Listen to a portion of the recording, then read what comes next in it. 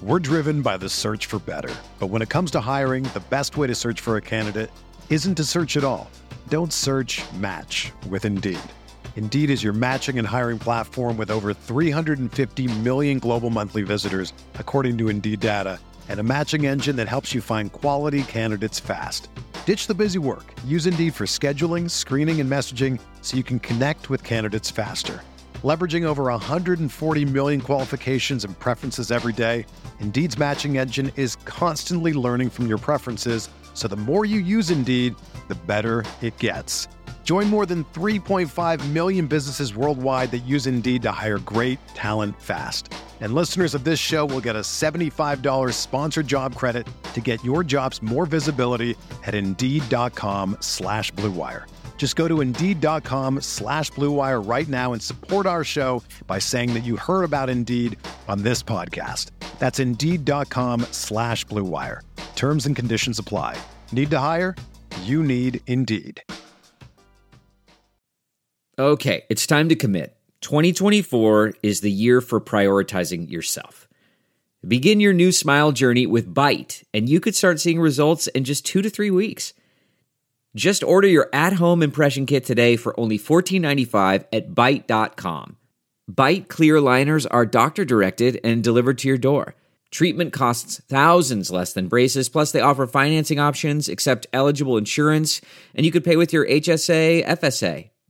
Get 80% off your impression kit when you use code WONDERY at Byte.com. That's BYTE.com. Start your confidence journey today with Byte. Welcome to the Sooner Sports Podcast, presented by Riverwind and Allstate. Now, here's your host, Chris Plank. Well, let's get after it on a Tuesday on the Sooner Sports Podcast. Coming up first thing tomorrow morning, Toby Rowland and I will preview the Big 12 baseball tournament. Actually, we'll have a game to recap as well from later tonight.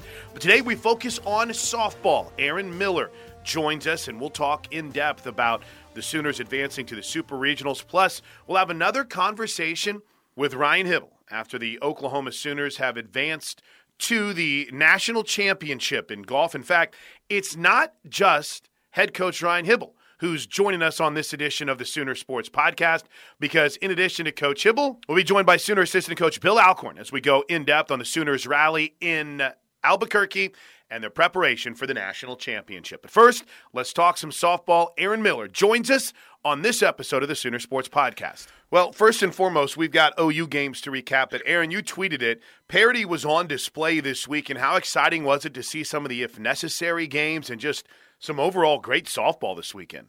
Oh my gosh. I mean, I anticipated the landscape being wild and there being some crazy back against the wall softball, but I did not expect this much craziness. The parity is across the sport. And to me, that means there's growth. When you've got mid-major schools that are upsetting, top 16 seeds, this to me means that our sport is elevating, and you just got to celebrate it. With that in mind, is the biggest surprise what we saw? I mean, look, James Madison has an absolute stud in the circle, so I don't think that's too shocking for those who have been following it all season long. But what was the biggest surprise to you this weekend? Well, so I did get to cover the Tennessee Regional. I got to see Odyssey Alexander on display. So I got to witness that firsthand. She is the real deal, Chris Plank. Like I'm telling you, very impressive in the circle. Beyond just how impressive she is in the circle, you not only saw an upset, but you saw, I mean, listen, it was a 2 and a 3. But still, whenever Tennessee isn't involved in the finals of their own regional, I mean, right. Erin, what does that say to you? That says that they were Liberty and James Madison were pretty amazing this year. Well, and you've gotten to see Liberty early this year, taking on Oklahoma twice. We got to cover that game. Liberty's always been a good team. To me, they've always been a dark horse that's underrepresented. I think James Madison is the same way. That's a team that has been in the postseason, I want to say the past 5 years. I mean, this is not a shock. I just don't think they're getting the recognition and the stage that they deserve. James Madison clearly made a statement against Tennessee. They packed their best punch. Odyssey Alexander, that first 10-inning game against Liberty, had a career record and a program record of 19 strikeouts in 10 innings. So looking at what she brings to the circle, you're going to see a very, very tough play against number 8 seed Missouri. She was topping out at around 71 miles an hour with a low 50 changeup and drop ball. So her disparity in speed, the range of her repertoire in the circle was very impressive. Erin, this is an exciting weekend, right? Because we're back in the booth. I mean, you get an opportunity now to be on site. I would assume outside of being a fan at a couple of games, and then we got a chance to do a few games at USA Softball Hall of Fame Stadium and at Marita Hines Field. Just on a pure personal level, how excited are you to be back in a booth this week and on site? And where are you, in Stillwater? I'm in Stillwater, so I'm about 50 miles up the road from my house. I had a conversation with a couple of teammates and colleagues about how excited I am, even if I can't be in close proximity with coaches and players, the sights, the sounds, the smells, just the ambiance and the feel of being in a stadium and not at limited capacity. Right. This is going to be 100% capacity. It's going to be electric. It's postseason play. The nostalgia, I think, is just going to hit me right in the heartstrings when I get in that stadium. I won't lie to you. It hit me pretty hard on Friday. You know, we've had some good crowds, Erin, this year. But when Sweet Caroline is played after the 5th inning, or I guess we had to do it in the 4th inning because of where the game was on Friday night, and that was the first time that they had a chance to do it all season long. And you heard everyone singing along when that Sooner team comes out of the dugout and Boomer and it's Sooner. It's not just this one small section, it's the whole stadium.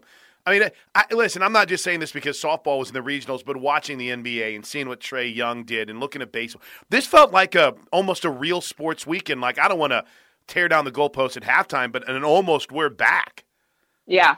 Well, you know how special Sweet Caroline is to me. That was my rally cry that would pull me out of the dugout to dance with our fans. So I definitely can relate to your sentiment. I think that the sports world, the fan base is just ready for normalcy to be back. And what better time than in postseason for a heck of a postseason run, potentially for the Sooners. You and I are going to have a show on Friday where we go through all of the Elite 8, I keep saying Elite 8, super regional games of the 16 teams that are left, and then we'll get down to 8 for the Women's College World Series. So we'll go in-depth on every single super regional and site and in-depth on the game that you're covering. Obviously, a lot of Sooner eyes will be on Oklahoma State and Texas, but I know you follow from afar. You were keeping close tabs. You had a couple rain delays, so maybe able to watch more than you typically could. But what'd you make of Oklahoma's performance in the Norman Regional this weekend? Oh man, I knew there was a lot of fight in that squad, and even when teams would get up early, 4-run deficit at times, there was never surrender. There was never worry. There was never a shift in energy other than go. Go, go, go. Pedal to the metal, apply pressure. A 4-run deficit didn't even affect that team at any point. And to me, where there are weaknesses within this squad, we've seen a little bit of adversity with pitching, of just being able to hammer that strike zone, being able to get key outs when it matters. I thought the good Wichita State team, the Shockers, what they put up against OU was vital in preparation as we enter into super regionals. Now, I agree with Coach Gasso's sentiment. They shouldn't have been sent to Norman. That team's way too good to be facing the number 1 seed. I mean, you saw they've got potentially triple-digit home runs, and their power numbers were good enough to get them somewhere else instead of coming through Norman. And Coach Gasso has reflected that disappointment and given them mad props. They're a very good mid-major team. Coach Breadwinner there is top tier. And what we saw between them and Oklahoma, one, it displays the growth of our sport, and that mid-major talent is taking huge strides. But 2, it showed some weaknesses within the Sooners. Too many pitches left over the heart of the strike zone. And I think that in that way, it shows that, yes, our OU's offense can come back from pretty much any deficit, but is that sentiment going to ring true against some elite pitching? You know, as they face Washington, as they face Gabby Plain, one of the best arms in the nation, in the final 3 for National Player of the Year, will our offense be able to rescue potentially a tough situation that our pitchers face? That is what I'm most eager to see this weekend, is what our pitching staff, what Oklahoma pitchers can do in very pressure-filled moments. Yeah, and you mentioned Gabby Plain, finalist, as you brought up, for Player of the Year with Jossie and Rachel Garcia. And again, I feel like she's been around so long. But that drop ball, Erin, can you just take us through the challenges when you see something that looks so perfect and it just falls off the table as effectively as Gabby Plain's drop ball does? Well, you know, in my eyes, the drop ball was always the hardest to hit. It's the hardest to elevate. It's the hardest to hit well without pounding it into the ground. And then for Gabby Plain, I think what makes her so good is obviously the spin on that drop ball, but it's heavy as heck, Chris Plank. It is a thud when it hits the bat. It's the RPMs, those rotations that make that ball so freaking heavy. I mean, it will rattle your hands if you do not hit it square. And I'll be honest, I think of the offense of Oklahoma and the way that in my years past, I know things have changed over the evolution of JT Gasso stepping in as the hitting coach, but to generate backspin, the plane of attack doesn't always match up with a drop ball. So this is going to be a true challenge to adjustments at the plate, I think, with an elite pitcher, Gabby Plain, focusing on lower in the zone. Oklahoma is going to have to adjust and have a game plan to face that movement. 2 more quick ones, and we'll let you get out of here, Erin. First one, I love the strategy on Sunday that Coach Gasso implemented. Mm-hmm. I know there was a lot of questions about why Olivia Raines, and even afterwards she said maybe a little bit unfair to put Liv in that situation when she hadn't started a game this season. But to me, it spoke to the analytics and the strategy behind, you know, having arms and having the numbers that they have now. And they looked at 2 pitchers whose I guess you could say their balls seemed like they matched pretty well with Wichita State's swing plane. Didn't work out so well for them, but it just showed you that confidence they have in not being afraid to take a gamble this late in the season. Yeah, and let's be honest here, Chris. We can sit around and talk around a table or get our Twitter thumbs in a frenzy about the decisions being made. But at the end of the day, no one knows their team better than Coach Gasso. That's right. Right? Knows their pitching staff better than Jen Rocha. So for us to analyze and try and break down the decisions and why, you know, who's getting the starting ball. Listen, from a public eye, guys, as you're witnessing decisions being made, there is so much happening behind the scenes, day in, day out at practice, private conversations, one-on-one battles, challenges, mental challenges. There are so many things that factor into those decisions that we know nothing about. And I would consider myself pretty in the know. You know, yeah. I'm on a daily, you know, call with coaches all over the nation. I feel like I stay in touch with Coach Gasso pretty much every week. I consider myself in the know, and there's still things that I still will never see because that is the bubble. That's the nature of our sport, is there are daily challenges and growth and things that these coaches witness that we'll never be privy to. So we've just got to trust that Coach Gasso and Jen Rocha know their players. They know what's going to put their team in a position to win. And ultimately, in the mind's eye of growth and thinking of Olivia Raines, that moment was probably pivotal to the growth of her career for seasons to come. Sometimes you've got to have a little faith to put the ball in the hands of a young pitcher and go, listen, figure it out. This is a big time game, and you'll never be ready for this moment if we don't just put you in it. And so I think Great point. I didn't want to cut you off by any stretch of the imagination, Erin, but it reminded me a lot of, 2017, Mendez got a start. Nicole Mendez late in the series. We're like, oh my, I think even in the championship series, she started a game in the circle. And I thought about 16, that second game. Whenever Coach Gasso, after you guys had won the first game, and she decided to go with Kelsey Stevens in that second game, you hit it on the head. we can get all riled up with our Twitter fingers and try to act all in the know, but bottom line here, this is Coach Casso, and there are layers and levels of plans and strategy that go behind a call like that. Oh, completely. And nobody knows what's best than her. And I can remember, just the classic saying of iron sharpens iron. There are battles happening every day, guys. I mean, you are probably closer to it than even I now, Chris, being, in close proximity to that team, seeing practices. Like, there's fights. I think of like Lindsey Elam and Kinsey Hansen fighting for that starting role. Now, keep in mind, it's all in good nature. I think that there is no bad culture or bad blood, but the fact that you have a double-digit home run hitter and Elam, who absolutely went off last weekend, battling for that starting role behind the plate. Like, these are the type of things that we don't necessarily see on a day-to-day basis. We only see during 7 innings. Well, heck, mostly 5 innings this year for the Sooner squad. But, that's what a good problem to have, to struggle to figure out who you're going to put in that starting 9. What a brilliant problem to have. Most coaches do not have that dilemma facing them every day. Erin Miller's postseason breakdown of the Sooners in college softball, brought to you by Communication Federal Credit Union, voted ranked number one by Forbes magazine as the number one credit union in Oklahoma. Erin, we'll go in depth on Friday. We'll get back on that Zoom and roll through the entire super regional. Can't wait for it. Have a great week and pumped that you're back on site. Awesome. Me too. Can't wait to chat with you. I want to tell you a story. It's a story about a scandal, broken relationships, gossip, rumors, money, corporate rivalry, and a broom.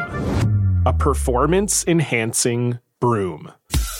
My name is John Cullen. I'm a comedian, podcaster, and for 20 years, I was a semi-professional curler. And I want to tell you the story about how a single broom almost imploded the 500-year-old sport of curling. We felt like we were bringing a knife to a gunfight. It's the story of a superstar and his fall from grace. Well, I was being dragged through the mud. It's the story of 2 brother entrepreneurs with a dream. I said, that's great news. It's a story of intrigue. I still don't understand why we want to keep his name secret. The full story has never been told, so I'm going to tell it. Broomgate, how a broom almost killed curling. It was a year I'd like to forget. To listen to Broomgate, search for Broomgate in your favorite podcast app. That's all one word, Broomgate. Awesome stuff from Erin. Friday at 2 o'clock, Saturday at 2 o'clock, and the if necessary game Sunday at 3 o'clock against Washington. All right, Meg McDonald had a chance to talk about the OU men's golf team with 2 of the most important pieces, Ryan Hybl and Bill Alcorn. Coach Hybl, I'll start with you. Just generically, how would you describe the week at regionals?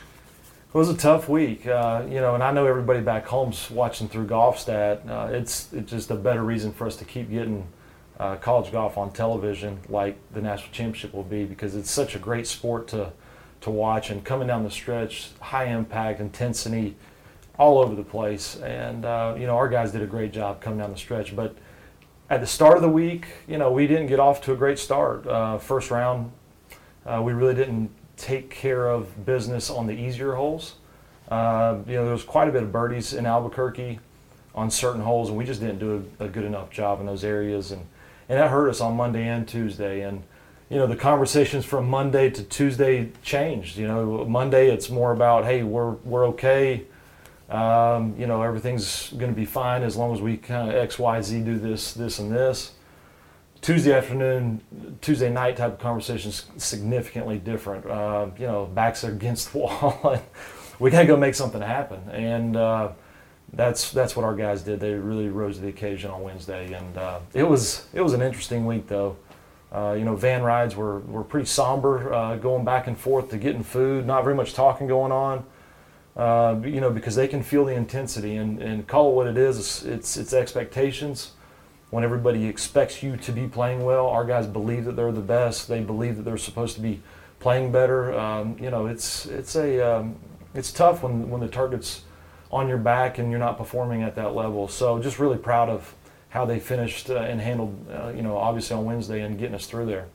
So, Bill, we talked a little bit about this off camera, but I find it so interesting who you walk with, what you say to some of these athletes. So take us through it. Who do you walk with? And then Ryan will follow up with who you walk with. Yeah, so this really each week is different in how they're lined up in the lineup as well. But day one I went out with Vinny. He was the first out, so I wanted to go with him. And then I kind of relay information to Coach Hybl, and we work kind of as a team with me out in front. Sometimes he's out in front, depending on who's in that spot. And then the second day I was with Ben Lorenz and was with him throughout, which he did a great job as a freshman when we threw him in there. I mean, he did a fantastic job that final round. But I was with him that second day, and then again with him on the final day. At one point I jumped back to Logan to try to get him stirred up and get some mo going with him. He had just kind of a tough round that final round, but did a good job those first 2 days for us. And then down the stretch, I was with Ben Lorenz kind of on the last 6 holes, and then fell back on 18 with each player until Hybl was with JB coming up in the last group. And so what's your plan of attack with your guys? Well, like Bill said, I mean, every week is significantly different. It all is really based on the golf course and also how we're feeling with each guy. But I've been walking with John quite a bit, especially towards the end of the springtime. We work well together, and sometimes when you have that rapport, you end up sticking with it. And I started walking with him in the first round, and he just played great all week long, so it's kind of hard to want to disturb that. You bounce around when moments are there, depending on if holes are running parallel, and hey, we still would like this ball in a certain spot versus another spot, or hey, we're going to be super aggressive here. Those are the conversations that we're having. But final round, because I know that's what everybody's wanting to hear about. I mean, Bill's texted me. We got our freshman Ben Lorenz doing a great job, and he makes a 20-footer on the 18th hole for birdie, and he sends me a big boom text, And then right behind him is Quaid, who finishes it off with a great birdie, and I get another one, big boom, and then Garrett Reband's coming in.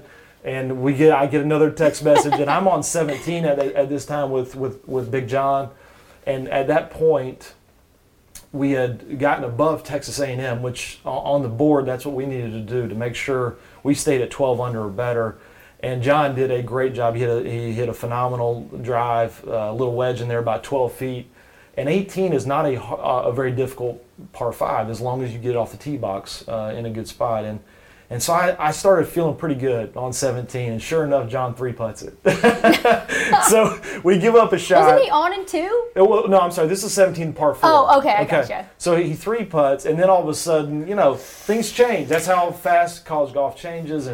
But to his credit, he stepped up on 18 and absolutely dropped a bomb on this par 5, and that's what we needed. We needed him to be in play to where we could go for the green in 2, which he did. He put it in the middle of the green with a 7-iron. I mean, he hit a nice drive and was able to 2-putt that and walk away with a birdie. But again, the tensions are high. I mean, his heart's racing, my heart's racing, but we're trying to be as calm as we possibly can for our guys. They don't need to feel that energy. They just need to understand that we're doing everything we can to put ourselves in a great spot. But college golf can quickly turn. When you've got essentially 4 guys, so you got 5 guys going, but you're counting 4 scores. So a lot of things can happen.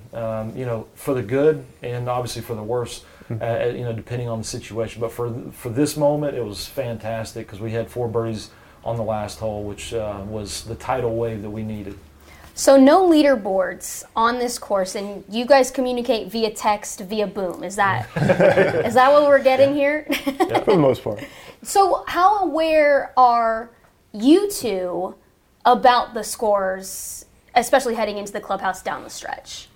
I think we do a little differently, both of us. I don't like to look at anything until it gets to the point where, all right, do I need to move on to another player, or who do I need to help, and where does that need to be? I feel like I do a better job if I'm just with the guy and trying to figure out how do I maximize maximize what he can do that day. And so I know he looks a little bit more often than I do, but coming down the stretch, I absolutely look, and I feel like when I was playing, knowing that got me more excited, and so I think even coaching, coming down the stretch, I like feeling where we're at and what we want to do and what we need to do. And some guys on our team want to know where we're at. Some guys don't want to know where we're at. So it's just kind of, I look because sometimes they want to know. And I think there's some guys that can really help and get them excited about where they're at and what they need to do, and other guys it can kind of hurt. So you just have to know who you're with at the time and what information you need to feed them to get them going the right direction. So who wants to know and who doesn't want to know? You want to know, Hybl. Well, I mean, I want to know in the right moments. Yeah. I mean, I didn't really look, to be honest with you, until we got to about number 9 in the final round. So, because early on, I mean, it is what it is. I mean, we got off to a really nice start. We got off to the perfect start on Wednesday that we needed to. Of those 4 guys that counted, we had 3 birdies and an eagle. And that's what we hadn't been doing earlier in the week, really attacking the easier holes. Number 1 was a fairly easy par 5, and they did a great job there. So immediately we're already kind of heading in the right direction. I mean, I'll look depending on the situation, but again, I've learned over the years, I mean, you can't let what you see on a board dictate what the information that you're really telling a guy, unless there's a moment, maybe it's a drivable par 4, maybe it's an aggressive play on a par 5, or whatever the case may be, because we're still just trying to put our guys in the best spot possible. And it's not more about, hey, we're going to fire right at this flag. If that's the right play, then it's the right play. If it's not, then we're going to tell them where the ball needs to be regardless. So, but I mean, wouldn't you love to know how many golf stat hits that website gets on the final day at regionals? I would. Because it's not just our regional, they're all over the country, and it's happening left and right at every regional championship. Mm-hmm. And I would say, I'm biased, but I think we have arguably the hardest championship to win because of our qualifying process. You can play all year long, then you still go to regionals, and in our sport, a 50th ranked team can beat you just as quickly as anybody, and the parity is so strong. And so we get through regionals, and then all of a sudden we go to nationals, and you have 54 holes. There's a cut, then there's another 18 holes. There's a cut, and there's a match play. So it's a long, drawn-out process, and the energy and stress of it all. We're trying to take all that in and take it off of our guys, because we just want them to just go play golf. But it's still interesting, because a guy like a Logan McAllister, high kind of stress guy, and wants to kind of know what's going on and feel it all out and walking quickly to everything. And then you got a guy like a Patrick Welch who kind of just does his thing, walks around. I don't really know if he cares about where we are or what's going on. He just is going to keep doing what he does, So every personality is significantly different, but that's our job, is to try and help them and put them in the right spots. So I'll keep it here with you. I know hindsight is 20/20, obviously, but Ben Lorenz comes in, lineup change, shoots even par on the 2 rounds, all things considered. Were you expecting him to do that well in a high-pressure situation where, all right, our backs are up against the wall and we need a freshman to deliver? Yes. He's been traveling with us all spring long, and that's part of the program, is whether or not you're in that starting 5, buying into when it's your opportunity, you have got to be ready and willing to step up. And we believed in his game. He's one of the best ball strikers on our golf team, has shown us all year long. We decided to make the change after the first round. Patrick's been struggling a little bit on the greens, and we just need a little bit of juice in there. And I just didn't want to make the change going into a final round for a young freshman. So the second round really helped set him up for the final round at the end of the day. I think he would tell you that. He didn't even count for us in the second round, but had he not played, it would have been a way more difficult situation for him in that final round. He understood the golf course at that point, but he's got a big time game, great future in front of him, and we're expecting him to go.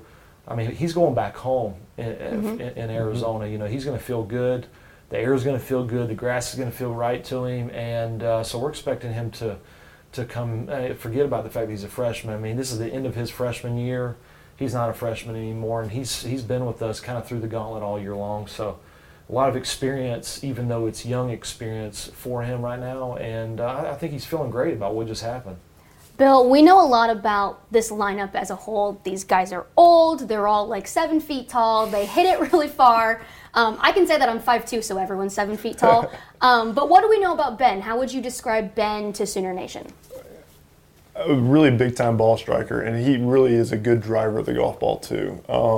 I was really impressed because I was with him those 2 days. On the putting greens, he was hitting his lines really, really well. If we get him lined up where he needs to be lined up on the putting surface, he pretty much hits it where we want it. Now, his speed can be a little bit different here and there, but I also saw some things around the greens from him this week that I hadn't seen all year. And we talk about him, he's not a freshman anymore. I mean, he's grown up, way different golfer than he was when he came in August. He's got a lot more craft around the greens. Still has a ways to go there, but he hit some shots that to save par and even for birdie. Like you said, no one saw any of the golf this week, but he made a great birdie putt on number 9. On number 9, make the turn to get to 2 under on the back 9, but he was 40 yards short-sided in a bunker and hit an unbelievable bunker shot to 8 feet and then made the putt. I mean, those are big-time moments for a freshman, and he didn't have those types of shots back in August, but now he's really developed into a very nice all-around player. Before we get to the very end of the third round, I do want to have you answer the same questions. So 2 questions for both of you. What was the moment you thought, I don't think we're going to do it? And then what was the moment you were like, okay, we're good, we're going, everything's fine? So Hybl, I'll start with you. When I think we weren't going to do it, I don't know if I ever had that full clarity moment. I mean, I feel like with our group of guys, I've been in that moment before, and this was not that team that you could give up hope, any form of hope on, because they have the firepower.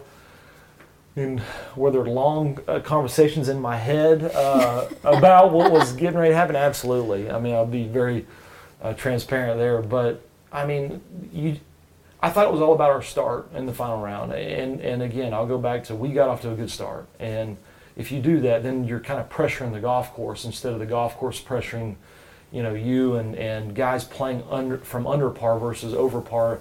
And the psychology behind that, it's huge on a championship level type golf course where birdies can be hard on some of the harder holes, but they know that there's opportunities, with some easier holes. The minute they got off to a good start, I'm like, all right, we're off and running. And so I felt good about that. Now, when it comes to actually sealing the deal, I didn't feel good until the last putt went in the hole. But that's the way it is for regionals for me every single year. We've won a regional championship by 22 shots, and I still, it's the completion. It's like the journey. The journey is such a long, arduous process at regionals, and the build up, and you're coming off of conference, and so yeah, until that putt goes in, you just my thoughts are at ease, and I can tell you, I got a little teary-eyed on 18 though, when John was. He had his eagle putt, and really it just kind of came over me. I just didn't want that group to miss out. I just didn't want them to not have a potential moment next week, and so that's what I'm thankful for. It's not about us or as a staff or anything. It's purely about these guys. I just didn't want them to miss out because we've been there, we've done it, we understand what it means to be fighting for one of these big trophies right here, and I want these guys to have that opportunity because I think that they're good enough, number one, but they've also worked hard, and that's what you want for your guys is for them to be rewarded for their hard work. So, 2 moments, Bill. Yeah. So the night before, we just honestly we did not play good the first 2 days. So we're sitting in 9th, and I'm texting with Quaid, and we're actually, our rooms are next to each other, but we're texting back and forth, and he sends me a text, and it simply says, this is not how it ends. And so I was like, all right, I feel pretty good about him. So, if we can get the other guys on board like that and feel that confident, then I thought we'd be in good shape. But no, I mean, you do have little doubts, kind of throughout the week, especially when you're watching guys do things that they normally don't do. Typically, we do a great job of doing the little things right, but man, we just weren't doing that early on. But you never feel great until the final putt's in, obviously. But Reban was coming down the stretch. He was playing really well.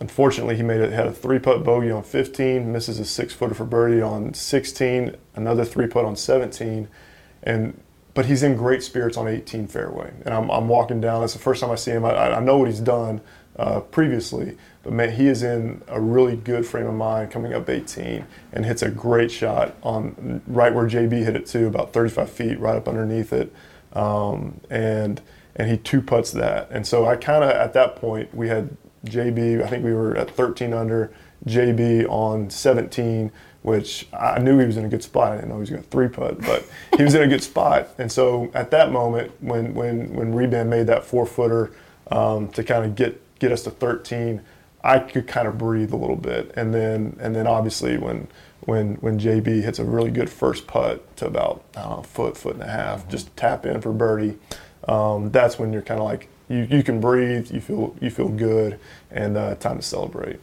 Okay, and I'm going to tell you, I was sitting on the green and I see all the guys sitting up there congratulating each other, high-fiving, hugging, and you want to talk about a big-time moment, just watching the guys, big sigh of almost relief. You could feel that from them, that we know that we weren't supposed to be in this position, but this is golf and this is athletics. And you better bring it or you're going to get beat. But the fact that they were able to accomplish that goal, it was huge. Just watching them, do a little mini celebration up there was really cool. So I believe this is JB's first national championship, no? It is. So how big is that moment? I mean, he is on and 2 on 18, like absolutely crushing it. And now he gets to go to a national championship for the first time as a transfer for OU. Well, I think, more importantly is as much as he would have enjoyed going to the national championship by himself as an individual, if that opportunity, were there for him, I think he would somewhat enjoy that. But you want your boys to be there. You want your team. The national championship, it would be great to win the national championship as an individual. Don't get me wrong, but it's a team event, and it is so much more powerful when you have a group of guys all working towards the same goal. And so anyway, he played phenomenal all week, and to have to give him a lot of credit because it kind of reminds me a little bit of our very first championship we made back in 2011 at Virginia Tech, and Abe Answer won the regional championship there and really toted us that week in order for us to make it to Carson Creek, which is where the championship was, and that this week kind of reminded me a little bit of that as they all came together on that final round.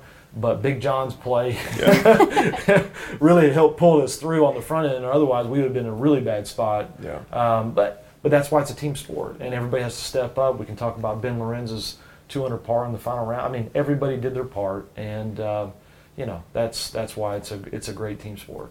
Okay, final thoughts. One key from the both of you to find success in Scottsdale. Bill, I'll start with you. Well, you got to keep the ball in play, obviously. Desert golf, we know the rough's going to be juicy, and you got to be able to control the golf ball going into these green complexes at Greyhawk. But we have an older squad, a veteran squad, who I know wants it more than anybody. I mean, there's not a team that is going to be more prepared, and it's going to come down to execution. Again, this week we saw a little lack of execution coming down the stretch. We saw our guys do a great job on 18, and you hope that just carries over, and that they just keep the ball in play and just hit the shots that they needed to hit when they need to hit them. I would say we've been out to Greyhawk a couple times now, and I think fairways and greens. I think the team that actually can hit fair. I mean, it's not a very long golf course, but I think the way the golf course is going to get set up, it's still going to all be about giving yourself as many opportunities as possible. And I think Greyhawk can get tricky in some spots that people can maybe underestimate it just a smidge. We'll see once we get there, but I think the teams that can hit as many fairways and more greens than everybody else are going to be in a very good spot. All right, thanks to Meg. Thanks to you for listening to the Sooner Sports Podcast. Make sure to subscribe if you go through, I guess it would be Apple Podcast. If you consume how I consume podcasts, please leave a 5-star review and a positive rating would be nice. We've got a big summer plan for the podcast coming up. We're going to try to get some more of the classic games. I've been digging through the library to find the older games. We'll see if we can make that happen. And as always, we appreciate you spreading the word. Thanks to Erin Miller. Thanks to Ryan Hybl. Thanks to Bill Alcorn. Thanks to Meg McDonald. We'll talk to you guys tomorrow with Toby Rowland and a Big 12 baseball preview right here on the Sooner Sports Podcast. Boomer Sooner, everybody. This has been the Sooner Sports Podcast. The Sooner Sports Podcast is presented by Riverwind, home to a luxury hotel, fine dining, and never-ending rewards. Riverwind is still the one. And Allstate. Don't forget to subscribe, rate, and review however you listen. The preceding has been a Learfield IMG College presentation of the Sooner Sports Network.